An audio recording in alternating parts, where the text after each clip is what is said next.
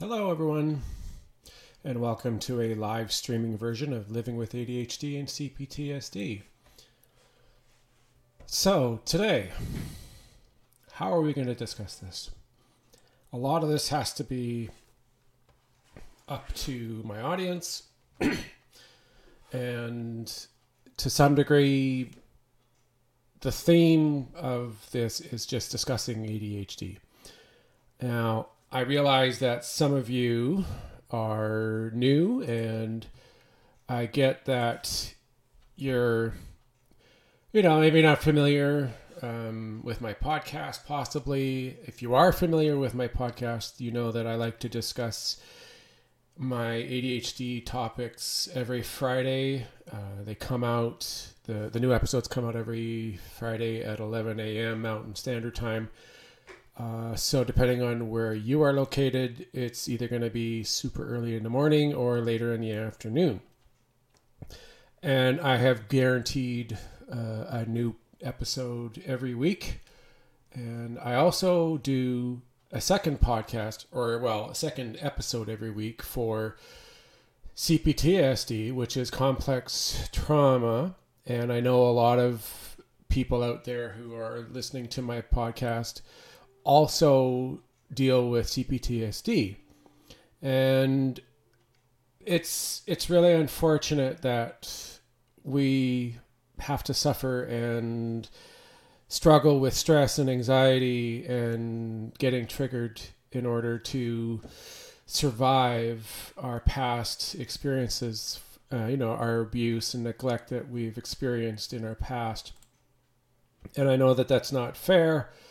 And I get that we all deal with it in our own unique ways. And it's really sad, and nobody deserves to have that. So I'm hoping today that people who are watching will be brave enough to ask me a question related to ADHD. It can be anything they want. There's no restrictions, there's no boundary as far as what you'd like to discuss. It's really up to you. Below on the screen, you can see my Twitter address if you want to contact me is at ADHD and CPTSD. I have a website, of course, that's been up for a while. It's livingwithadhd and cptsd.ca. I am a Canadian. I live in Edmonton, Alberta, Canada. I have been doing this podcast since September 11th of 2021, and I am currently in my second season. Okay, I just want to make sure that I don't have an issue here with my screen. And, this is my background that I used for a while, and now I'm using a new logo up in the top right corner. So, ADHD, as we're well aware, those that are dealing with ADHD today, it's not something that's simple. It's not an easy diagnosis to handle, and also depends on which one you are diagnosed with, of course. There's three different ways of being diagnosed with ADHD. You can be a hyperactive ADHD diagnosis. You can be an inattentive ADHD diagnosis, which is what I am. And you can also be a combination diagnosis, which is both hyperactive and having inattentive. And I guess it depends on what your psychiatrist says when they diagnose you. And that's pretty much the three that you can have. Now, everybody has a different degree of severity as well. It was a while ago, but I personally have met someone who had a very severe diagnosis of hyperactive ADHD. And the experience and the exposure to someone who has ADHD so severely it is quite eye-opening, and you don't realize just how severe it can be until you actually are aware of it or around it. And there's a lot of stigmas out there, and there's a lot of preconceptions about ADHD that many people don't understand and don't really get. And that's really unfortunate because it causes a lot of stress, a lot of unnecessary stress as well. And nobody enjoys that because of the fact that we're struggling as it is. We have an underdeveloped prefrontal cortex in our brain, and there's so many side effects and symptoms that come from having ADHD. Some have more severe side effects. Some have multiple side effects. Some don't have as many, and their ADHD isn't necessarily as severe. And like I was saying, this person that I met, this was back early 2000s, and I was in my early mid-20s at that time. And when I met her, she had pre-warned me about it, and just so that I wasn't like taken off guard and shocked and surprised here. And when I was sitting with her and we were having lunch, it was very clear. It was so obvious that she was someone who dealt with ADHD for her entire life. She had a hard time sitting still and focusing on anything. Like, you could see she was always moving her hands, and her body was moving. It was basically next to impossible to focus on anything, any one particular subject, or and even talking with her had been extremely difficult because of the fact that she had a hard time concentrating and staying focused on what was being said. And needless to say, it didn't go too well. And it's unfortunate because, underneath all that, she's a person who's dealt with a lot, like way more than what a neurotypical person would deal with on a day-to-day basis. And I'm imagining how her life must have been up to that point, and even for the rest of her life. I have no idea where she is anymore. I'm hoping that she's still around and that she's been able to get some better help to manage her symptoms better so that she can have a productive life. I realize that it's difficult for a lot of people who have very severe ADHD to function. And unfortunately, there are a lot of people out there who don't have ADHD who prejudge and have these preconceived thoughts and ideas as to what it's about and what it means. And people who are in relationships and they have ADHD, or they're the one who their partner has ADHD, it can be it's very hard to understand, and there's a lot of misconceptions. And for someone who would be really recently in a relationship and it's maybe been a month or 2 months, and especially if someone isn't necessarily severe, like maybe it's a mid-range severity for ADHD, so that means it doesn't always come out, and sometimes maybe it takes a little while for it to be noticed, right? And maybe they don't always appear. Maybe the symptoms aren't always there. And what that means is some people, maybe they go on their first date or two and due to the type of date. Maybe they go out somewhere and do a fun thing, like maybe mini golf, or they go to a place where there's a lot of action and a lot of movement. Because the interesting thing that you probably don't realize is that's not an accident.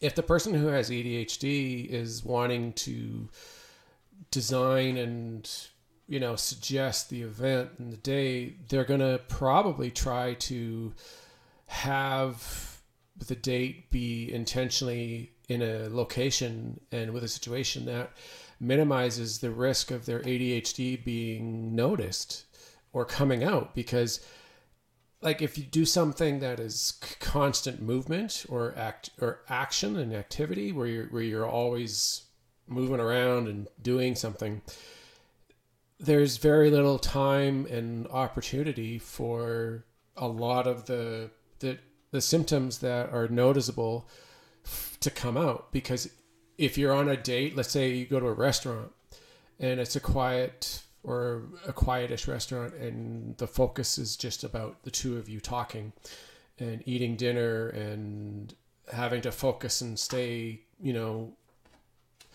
attached and not being distracted, it's going to be a lot more difficult for the person who has ADHD to do such a thing, because they're going to be constantly fighting and really pushing themselves to be focused and stay attentive the entire date. Now, if they're someone who was diagnosed a while ago and they've been on medication and they're doing multiple things to help minimize their symptoms, then there's a good chance that maybe not much at all comes out on the first date or two. And if the person's not ready to tell their date that, oh, by the way, I suffer from ADHD, blah, blah, blah, and they give them the whole rundown, and especially if that person that they're going on the date with isn't really that knowledgeable on it, then there's a good chance that for the first couple of dates, there's going to be really no awareness of the fact that that person has ADHD. And it has its good and its bad points because of it. The good thing is the person with ADHD who is going out on that date doesn't have to really concern themselves too much about the symptoms that they have coming out and possibly getting in the way of having a good time and getting to know that person. Like I remember my first date that I met my girlfriend back in, when was it? Early 2019. It was like February. We talked for a while before we met and everything, of course. But when we first met, our date was at a mall, and we had decided to go first and have dinner at the restaurant that we had agreed upon. And that, despite, like, I hadn't really, like, I had been aware, I had been thinking about maybe I had ADHD and, but I hadn't really focused on it too much. It wasn't something that was in my mind constantly. It was maybe only when maybe I had some really bad symptoms. But I didn't even realize that I was dealing with it. So of course I didn't, and that was never brought up. And that first part of the date in the restaurant went well.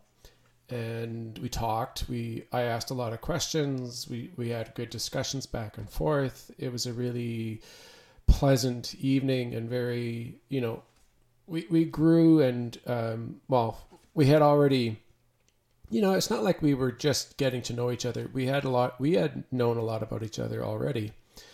And then once the dinner was over, we decided to go and walk around the mall and talk about everything. And we sat down a few times and discussed, and I was honest with her and everything, and trying to show her, who I am, and wanted to be honest with her, and it went really well. And then I guess the peak moment of the date was when I decided to play a song for her. I had been thinking about it for probably the entire date, and I really wanted to do this. And it was quite a moment because I was being bold and I was being open-minded and everything. And it went well. And we had a good time. It was a lot of fun. So I was excited. There were a few things and it was minor. Like she made a notice of it, but she didn't really care. I was trying to make myself look younger. I kind of looked like this before the date. Like I've got a lot of gray in my beard, as you can see. And I wanted to try and make myself look a little younger, so I went and got a natural hair color that was supposed to be what I've had in the past, and I did the beard up, right? Like I didn't have this. It was, only this. I had just this part. So I had a dark color, and I don't think I did my hair. As you can see, I don't have hair anymore. And she noticed that, and she said that I looked better just natural. And so I had to obviously let it, grow out. And that was the only thing. I wish I hadn't done that. I wish I had just left it as is. It didn't really make a difference when it came to whether or not it made changes in our date or if it was successful or not. But our second date, I decided and we agreed that we would go to do mini golf. She had this location in mind, and we went and played mini golf and had a lot of fun, and it was cool, like it was a good time. It was loud. There was a lot of action and movement. So again, my symptoms, any kind of problems that I was having at the time never really came out because there was never an opportunity for the symptoms to appear, which was great. And I was quite happy with that. Now, our relationship when it started, it felt very unique to us. I get that a lot of people, when they get into a relationship, they are like, oh, we're perfect for each other. We're going to get married one day. We're so in love with each other, blah, blah, blah, all that kind of stuff. And we did have good connection. We were always talking. We had great conversations. They went for hours all the time, and it was a ton of fun, and it was great. And neither of us had really had anything quite like that before. But she was cautious, and I was trying to be open-minded and not, fall head over heels like right away, and trying to be realistic regarding this relationship that we were trying to develop. And as with most relationships, of course, there is what they call the honeymoon phase. And that's like where nothing you do or things that happen, unless it's extreme, all the little quirks and quirks that come out that tend to annoy people don't show up, and don't really affect anybody, while you're in that first stages of the relationship. So what ends up happening is all those little things that you deal with, they don't occur. It's fine, like everything is okay. You don't have to worry, you don't think about the problems that might come up. But then what ends up happening is eventually over time, you kind of have situations where, like you start to notice things that you didn't notice at first. And it's one of those things that everybody goes through, right? And some have it quicker than others. Some experience it right away. Some it takes a long time. So it all depends on how your relationship is. It's all kind of unique, and it's just one of those things that it happens to everybody. And at some point you're going to experience the end of the honeymoon phase. And I definitely think that for us, there were things that were starting to appear. And I think it was 4 months, maybe 5 months into the relationship, that things started to come out. And I was like kind of worried, and she was like, signs of stress and anxiety were starting to come out. And I had no idea that I was facing childhood trauma related problems. I thought, like, our first thing that we were thinking when stuff started coming up was the CPTSD. And we were also thinking about autism, and the ADHD also came up because there were all these symptoms, right? Like they were coming up over time, like inattentiveness, constant distraction, getting hyper focus on one part of the conversation, and having a very difficult time pulling away and having a shared conversation. Like, there was this, I think the third date, I was at her place, and I remember we were talking about my family and my interests, and it went forever. Like, it was just constant. And she was throwing hints out and signs out that, it was time to change, time to talk about her side of the story in her life. And I wasn't picking up on the signs. It was like I was oblivious. Like, I couldn't pull out of that focus enough to notice and to change and go, okay, I guess I need to stop talking and let her talk. And it was the first kind of symptom or signs that there was something up with me. And I remember going to my therapy. Like, she had recommended a company to go to, and I went and saw the person who was in charge of it, and had an hour-ish conversation with her about my own problems and everything. And I was referred to my therapist, who I have now been seeing since then.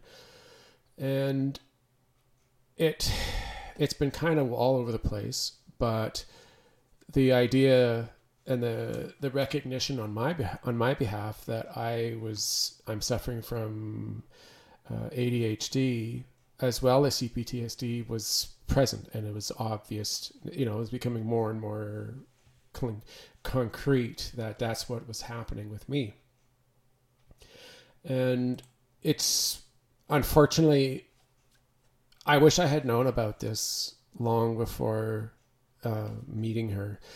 It would have most likely saved a lot of grief and stress and hardships that we've been dealing with and going through the entire time up to today.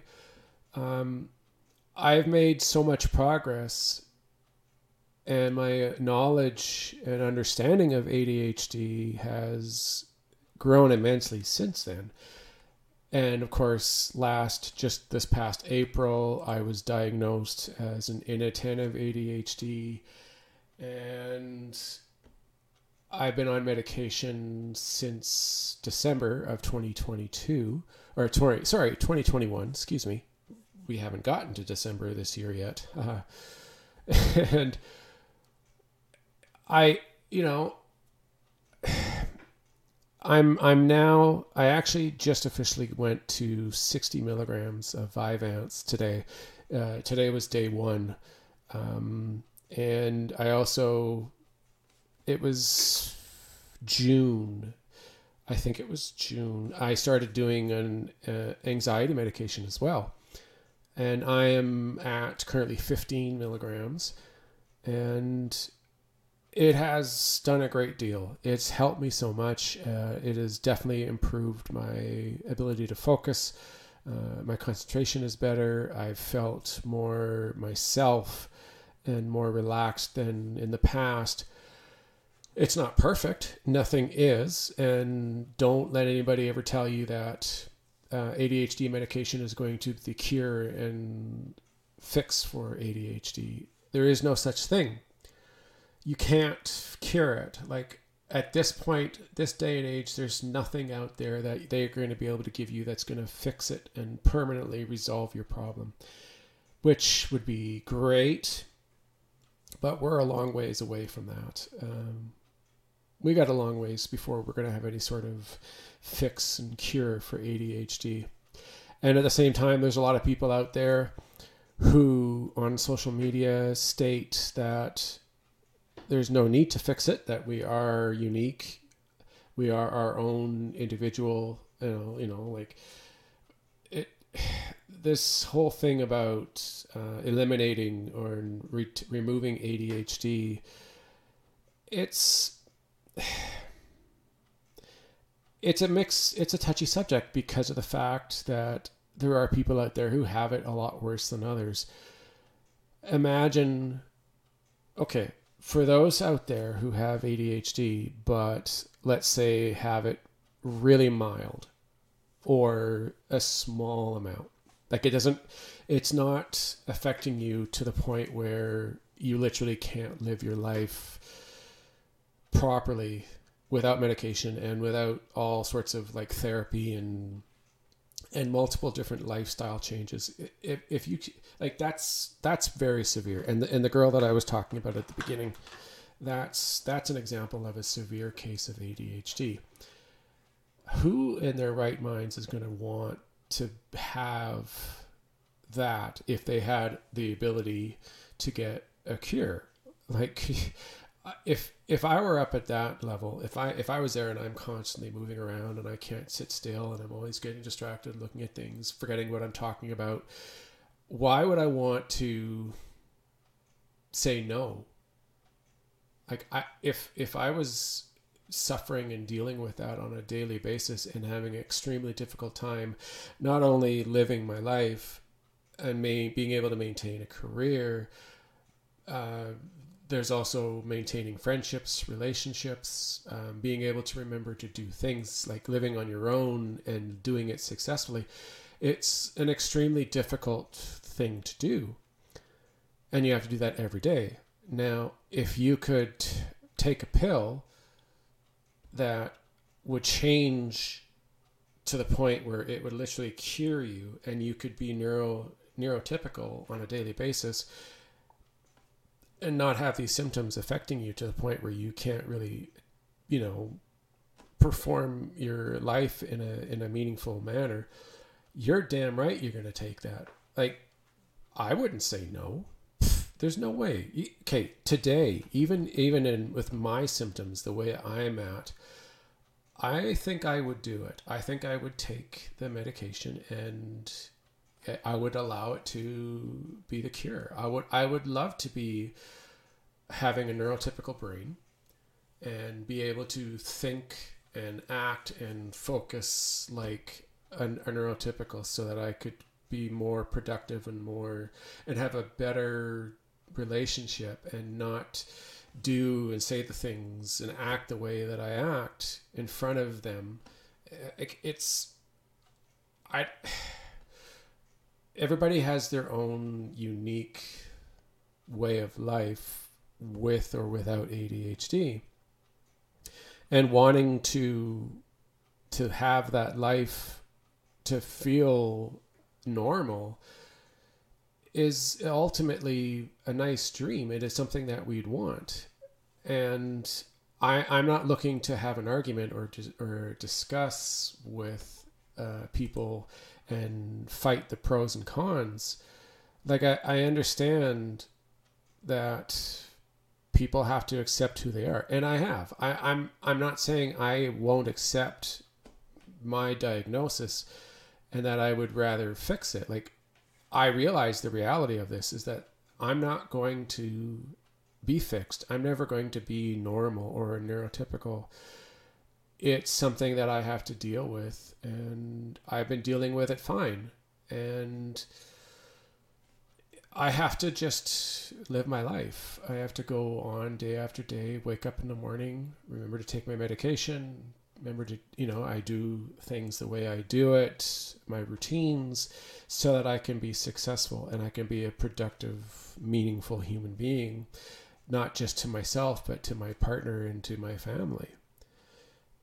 I have no choice. I have to do that. And in order to, I got to I got to do this the way I have to do it, which is with medication and a proper diet and getting exercise on a regular basis and avoiding things like an excess of caffeine and sugar, right? Like eating healthy. That's all different good ways of trying to minimize your symptoms. Getting a good night's sleep is another way of obviously helping minimize your symptoms. Everybody has their own way of doing things. And then as well, we all live in a different part of the world.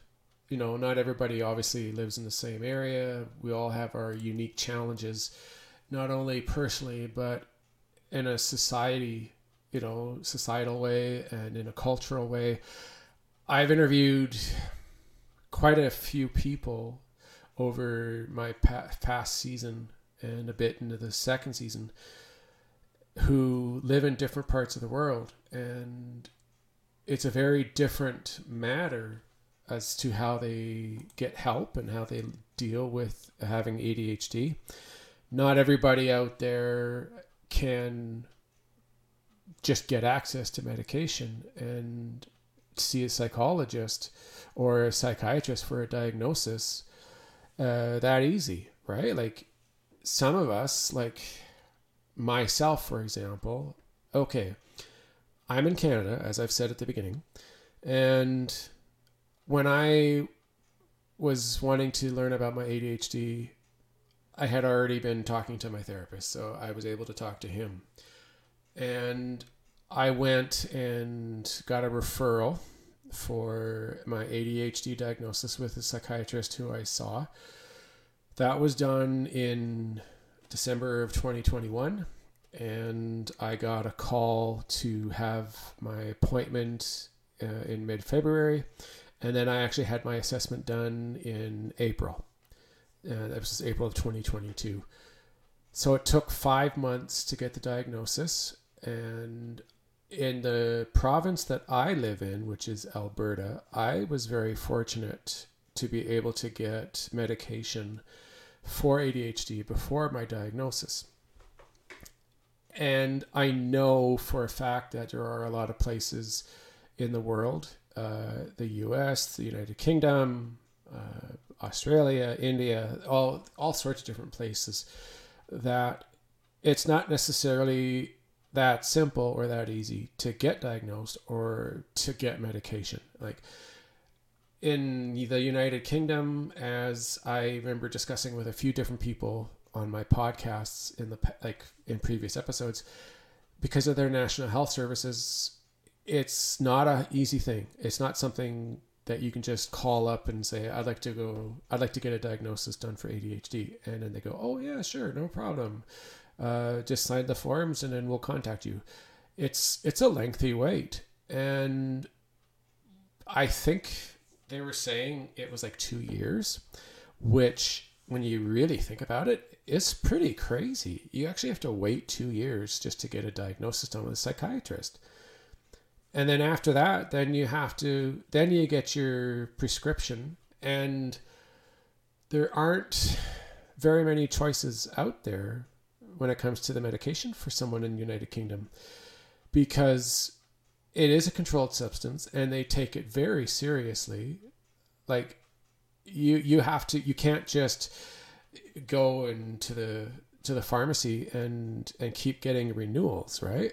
You have to go and see your doctor. Your doctor has to talk to you, give an assessment, discuss how you're doing, symptoms, and then he can say, okay, all right, well, why don't we get a 3-month prescription for however many milligrams, and then come back and see me, and then we'll discuss and see what we can do next, or what's the next steps, or if we can go up a dose, right? So everybody's different. And then there are some countries out there who they don't really have any kind of support at all.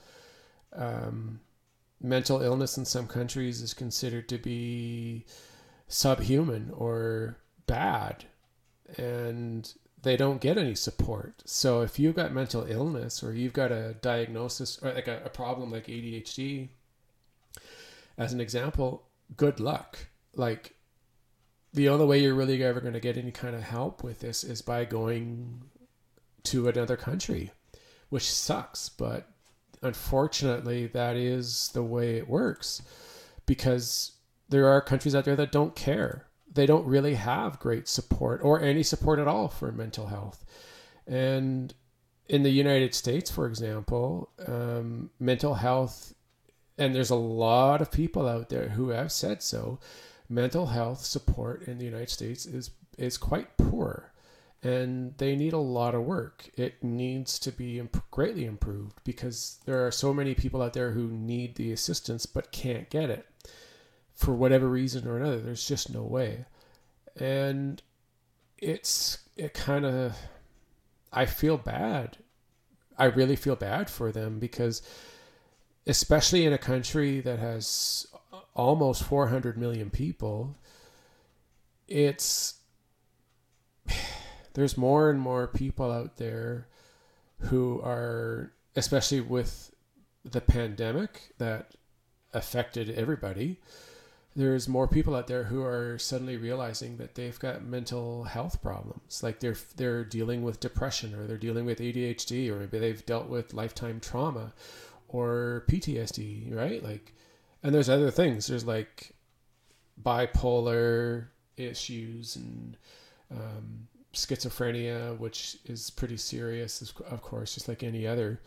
And the ability to get help and support is extremely difficult.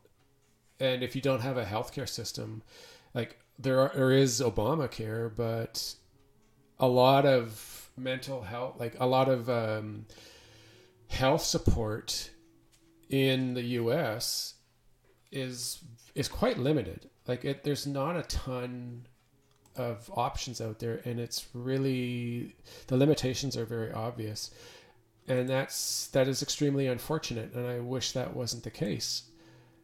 And everybody, let's put it this way: the way it should be is, no matter where you live, you should be able to get healthcare support for mental health for free.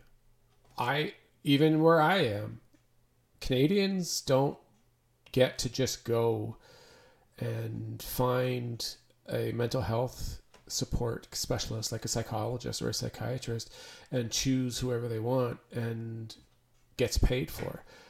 That's not how it works. I think you get a free assessment through your provincial healthcare, I don't know, it might be different for some provinces, but I think you might get 1 or 2 appointments. But for the most part, mental health support, whether it's psychiatry or psychology, is an extended benefits option. And for a lot of places out there, the majority of employers that offer extended benefits, the mental health coverage is extremely poor. It's not very much at all, and it only covers, I think, maybe 2 or 3, maybe even 4 appointments, and then you're out of your money, and that's it. Then you got to come out of your own pocket. I remember my company, the two companies that I've been with in the past 11 years, where I actually had the ability to use it, their support, their coverage was, I'll put it quite frankly, it was a joke. Imagine having only $300 for mental health support. And an appointment is $200 just for a single appointment to see somebody. So what's the point? Why bother? Because you're going to have to probably see them, depending on what your issue is, depending on what you're dealing with, you're going to have to see them definitely more than 1 or 2 times. Like, it's pretty rare, unless it's just like for a checkup, just discuss things and, oh, I feel better now. I got stuff off my chest, which is that's not the typical thing. That's not your average client who's trying to get mental health support. The most common one is where they need to get assessed by a psychologist, and they need to come back usually every 2 weeks to get proper help and get therapy practice, like work and doing homework, or, well, that's what they call it, doing homework when you're at home and not just while you're visiting your therapist. It gets to be expensive. And like I said, the majority of places out there who offer benefits, it's an extremely poor amount. And unless you make a lot of money and you can afford $400 a month, sometimes it's $600 depending on when the day falls, or you can just do it every 2 months no matter what. But either way, like, if you can afford $400 a month, then great. But how many people out there in this world today, now this is Canada, and I don't know what the cost is for every session. I think it's like the same. I think it's about $200, maybe even more for some. But to go and see a therapist, most people, middle, low class individuals, a lot of them can't afford to consistently go every 2 weeks. $400 is a lot of money, especially if they happen to have kids and maybe they don't exactly have the greatest job. Maybe they live on their own. Maybe they're struggling to get by because maybe they're only in a startup job and they're going to school, right? It's not a simple, oh yeah, here's $200, no problem, I can part with that, big deal. For a lot of people, it's not an affordable option.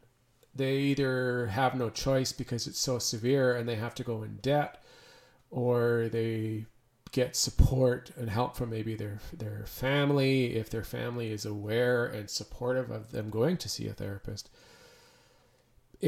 Otherwise, a lot of people can't afford it. So imagine, here's the thing. You're not going to go to your therapist and one appointment, they're going to go, okay, you have ADHD. Let's get you a referral. Let's go see your doctor, blah, blah, blah. And then you go in and you do your thing. Now, if you do have public care and they can do it publicly and you go on a waiting list, like myself, it can be anywhere from 5 months to a year, maybe a couple of years. There are some places that I've heard, I believe the Philippines, that a person was able to get it in and get it done right away, which is fantastic. I honestly wish that was the case for everywhere, but it depends on where you live, clearly. And if you could get in and do that, then that would be nice. But yeah, unless, that's the part, is that if you don't want to wait, if you want to pay up front and you want to get it done immediately, you're going to end up paying a couple grand because you got to go in, you got to get the assessment. They're going to bring in your family or friends, people that you're around, because they need to do multiple interviews. Like I didn't necessarily, is only myself, but there was a lot of information, and my doctor was consulted, and it was a quick procedure, but it's not the same everywhere. It's an initial interview with the person who's trying to get ADHD diagnosis, and then the family members or the friends get interviewed so that they can get a secondary and third opinion on that person's behavior and symptoms. And then once that's done, then the psychiatrist can say, okay, so this is what we've got, and I'm going to put you on a prescription for whatever kind of medication. And depending on where you are, there's maybe one or two choices. And in some places there's a lot, and you could either have a stimulant medication, which is what I'm on. There's a non-stimulant medication that you can be on. There's many, many different types out there that you can, be put on depending on where you are, and choices. And not everybody. And the other thing is it's not as simple as just taking a pill and in a week or two you notice you're so much better.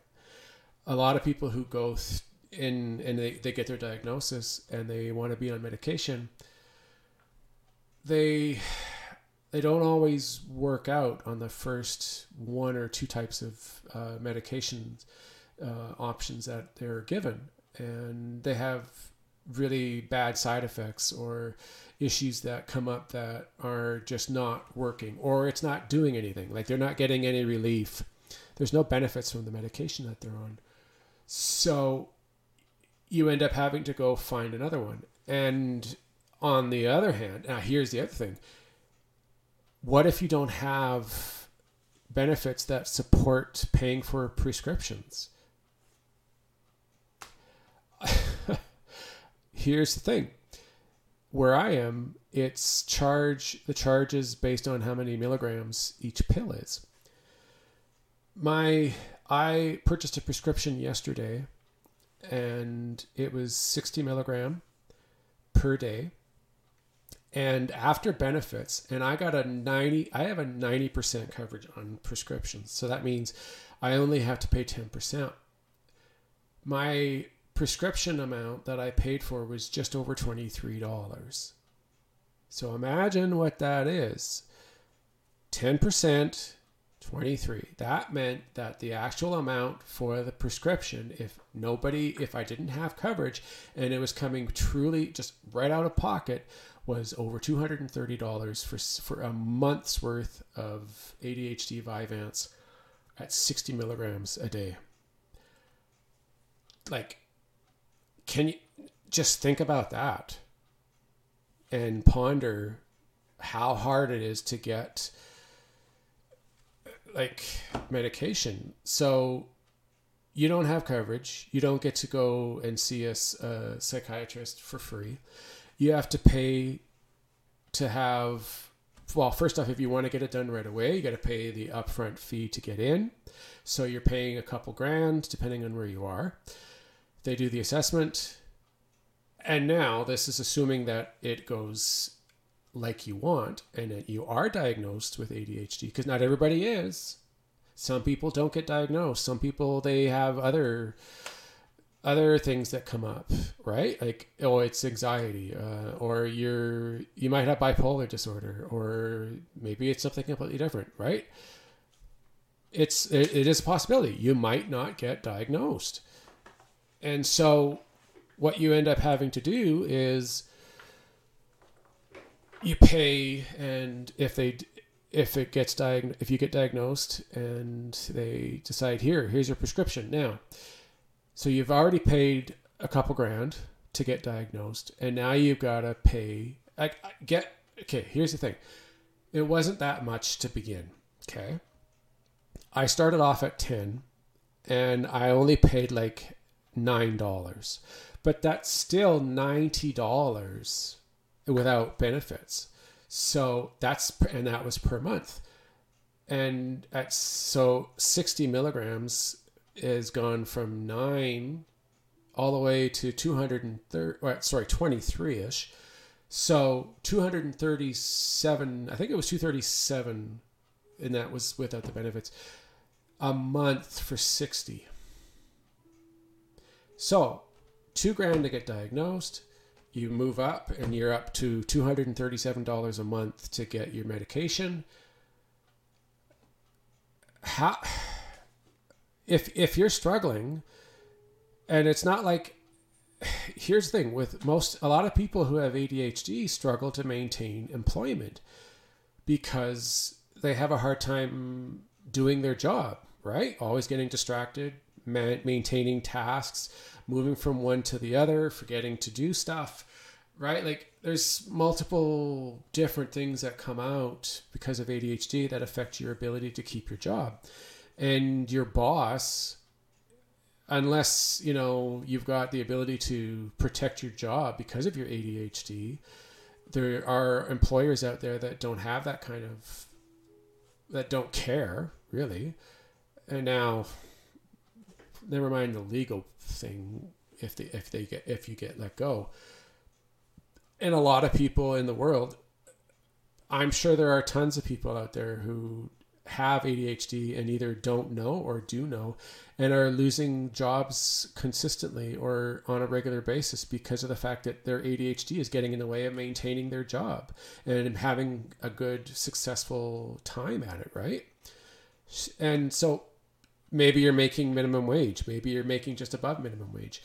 How the hell are you supposed to pay for your ADHD medication and pay for things like rent and food and accommodations? And what if you've got kids? Now you got to pay for your kids. What if they're in school? Now you got to pay, like there's fees that you have to pay to schools. It all adds up. So how are you supposed to be able to pay for your medication to help combat the ADHD symptoms that you're experiencing? And especially if they're pretty severe. It just annoys me to no end because I feel fortunate. Like I'm blessed. I realize that my life, I could be one of those type that is struggling. I don't, I could be the type that doesn't have a decent paying job, that doesn't have benefits, doesn't have support on multiple sides, right? Like I feel very lucky that I have the ability to have my benefits pay for the majority of my medication, and that I was able to wait for 5 months, which isn't, when you think about it, it's not that long. I was able to get a free diagnosis for ADHD. I was able to, I have benefits to the point where I can go see my therapist on a regular basis for a while. And then it does come out of my pocket, but I've reduced my amount of time to once a month when that occurs. I feel fortunate that I'm in a situation that I am in, but I also realize and I acknowledge and I'm very aware that there are a lot of people out there that don't have that kind of support. They don't get to have benefits and decent, earnings and support. And if they're on their own, or if you're a single mother or a single father and you've got a kid or two, life is going to be difficult. And sometimes you have to make a choice. Sometimes you can't afford to have ADHD medication, so you go without. What are you going to do? Right? You have to decide what's important. Paying for your rent and feeding yourself and your children. That's number one. Obviously, you got to have a place to live and you got to be able to feed. ADHD medication is something that would be, maybe one day when I'm making a decent amount of money and maybe I found someone and I'm married or I'm dating and we're living together. Maybe then I can do it. It's one of those things that has to be put aside until another day. So life really is hard. If we lived in a society that gave us free money or not free money, excuse me, free healthcare, right? Like if we had free healthcare and we had free psychologist or psychiatry for free, and our benefits were paid up, and we had 100% coverage for prescriptions, then it would be very different for us, right? Like we wouldn't have to really think about it. We'd get our diagnosis, we could take our medication, we could talk to a therapist, get support and get help, and have our life in order and feel good, right? But a lot of people out there don't have that choice. It sucks. It really sucks. And I am sorry that for a lot of you out there, that is how it is. That is not fun. There's nothing good about that. And I wish you could all have perfect benefits and free medical support and free mental health care from your government and never have to think about it and never have to worry about it. You know, what are you going to do tomorrow, or what are you going to do next week? That's what we want, right? We all want the same thing. ADHD, it's a pain in the ass, there's no doubt. Now, one thing I want to discuss before this is over, and a lot of people probably maybe don't focus on this enough, because the main, well, first off, diagnosis in anywhere, emotional regulation is not part of the diagnosis criteria when it comes to ADHD. Things like focus, inattention, hyperactivity, those are some of the diagnosis criteria that is out there for children and adults when it comes to determining whether you have ADHD or not. But the one thing, and I had a discussion with a lady a couple of weeks ago, Tamara Rosier, who's an expert. She's a ADHD coach, and she's a renowned expert who has a book out on, ADHD and emotion and the brain. And I interviewed her, and she was on my podcast. And I definitely recommend going and watching that listening to that episode. She's an extremely knowledgeable lady. She has ADHD herself, so it's not like she's just writing this based on other people's info. And I understand, and I really got a much broader comprehension of ADHD when it comes to the emotional side of it.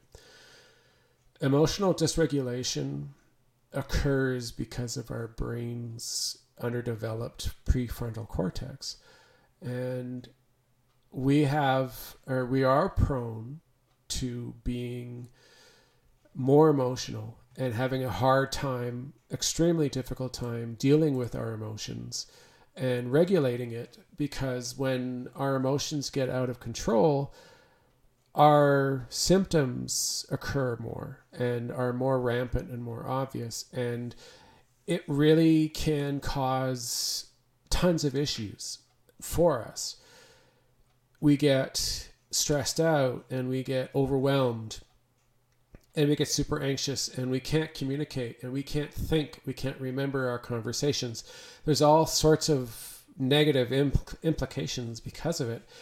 And a lot of people don't realize, either at all or at first, for the first while of having ADHD, that our emotions play a large, extremely imperative role when it comes to our ADHD and how it affects our day-to-day life.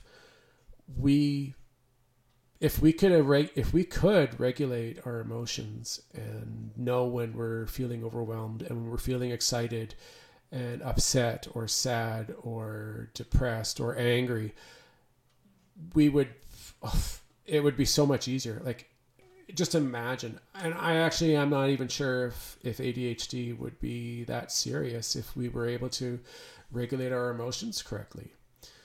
But for a large majority of those out there who have ADHD like myself, that's an extremely difficult thing to do.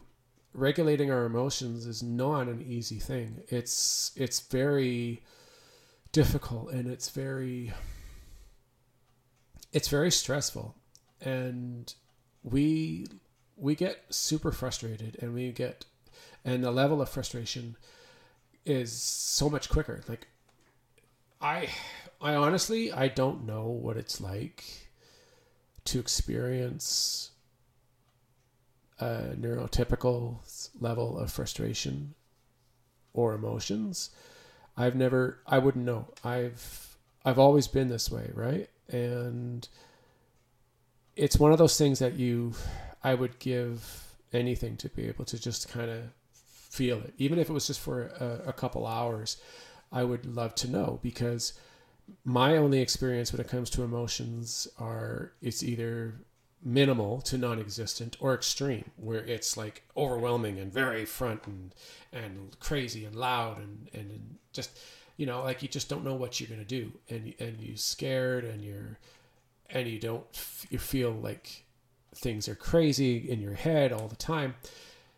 And at the slightest thing that it goes wrong, or it tips you off, or is difficult, you explode, and you're just like, oh my God, what am I going to do? And you're running around, and you're excited, and you're moving around, and you can't control yourself, and you're forgetting things, and you're trying to get something done, and you can't control yourself, you can't calm down. It's all really insane, and it affects us in such a crazy way. Like, medication isn't going to help that. You can take ADHD medication and it's not going to make the feelings go away. Like, you're still going to have emotional regulation issues even on medication. Even if you take anxiety medication as well, which I happen to be on, it doesn't stop it. It might help reduce the symptoms or the severity of it, but it's not going to prevent this from occurring. And to be honest, who really wants to have their emotions taken away? Because you don't want to be a robot. You don't want to be Spock from Star Trek. You want to be able to have emotions. The point is trying to regulate it, and to be able to know when they're getting to be too much, or when you need to have your emotions appear. That's the part that we want. We don't want to get crazy from zero to crazy in 10 or in 5 seconds, and losing control, and having a temper tantrum, and saying things that are hurtful, and doing things that you can't take back. We want to be able to say to ourselves, no, calm down. No, it's okay. Let's not do that. Right? Like, when we're having emotional regulation issues, it's extremely difficult for someone to do that. And they either get already gone and at the 9 or 10 scale of emotional issue before they even realize it. And it's not a simple thing to handle. And it affects your partners, because, like, your partner or your family or your friends, because they're going to notice it. And if they don't really understand or aren't aware of the fact that that's what's going on, it often causes permanent damage to your relationships with friends and family or a loved one. It can be hard to understand for some people, especially if you're still relatively new in your ADHD diagnosis. I definitely recommend doing a lot of research and doing a lot of reading on emotional regulation or emotional dysregulation. I would definitely look into Tamara's website and her book. The name of the book for Tamara, I'm just looking it up now, sorry. It is called Your Brain's Not Broken. And this is a book. I'm going to be starting to read it right now, very soon. And it's got a lot of information that is extremely helpful when it comes to ADHD and emotional regulation, and helping yourself be better prepared with ADHD. So I definitely recommend looking into all that. There's a lot of different videos on YouTube that deal with ADHD and emotional regulation. The one person out there as well that I would definitely recommend without a doubt looking up is Russell Barkley. He is a psychiatrist, and he also has a degree and specialty in neurology. And he, in my opinion, is the number one expert in the world when it comes to ADHD. He has, I don't know, maybe 100 videos, descriptions on ADHD and everything to do with ADHD on YouTube. All you got to do is just look him up. Like, you can search for him, and he's got a ton of videos, and they're all extremely well done. They're extremely informative. They will help you if you have any questions or you've got concerns relating ADHD. Go there. Okay, well, I think I'm going to wrap this up today. I will be back. I will do another one of these at another date soon.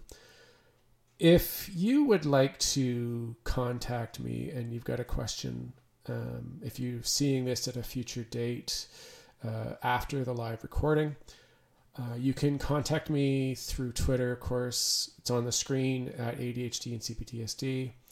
You can email me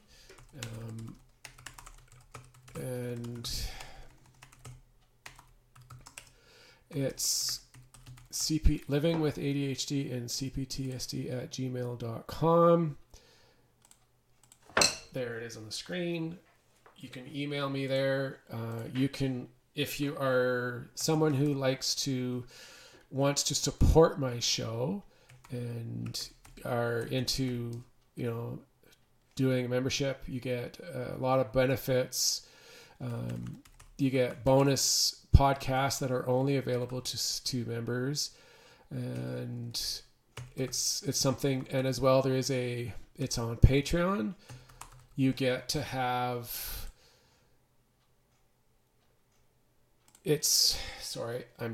something's not quite working here. What we have is a loyalty membership. And with that, you get free merchandise every 3 months. And this allows you to be a member of the team, and you get free access to all bonus material. There's extra, like, early access, and then there's the merchandise that you can do. So it's patreon.com/livingwithADHD and CPTSD.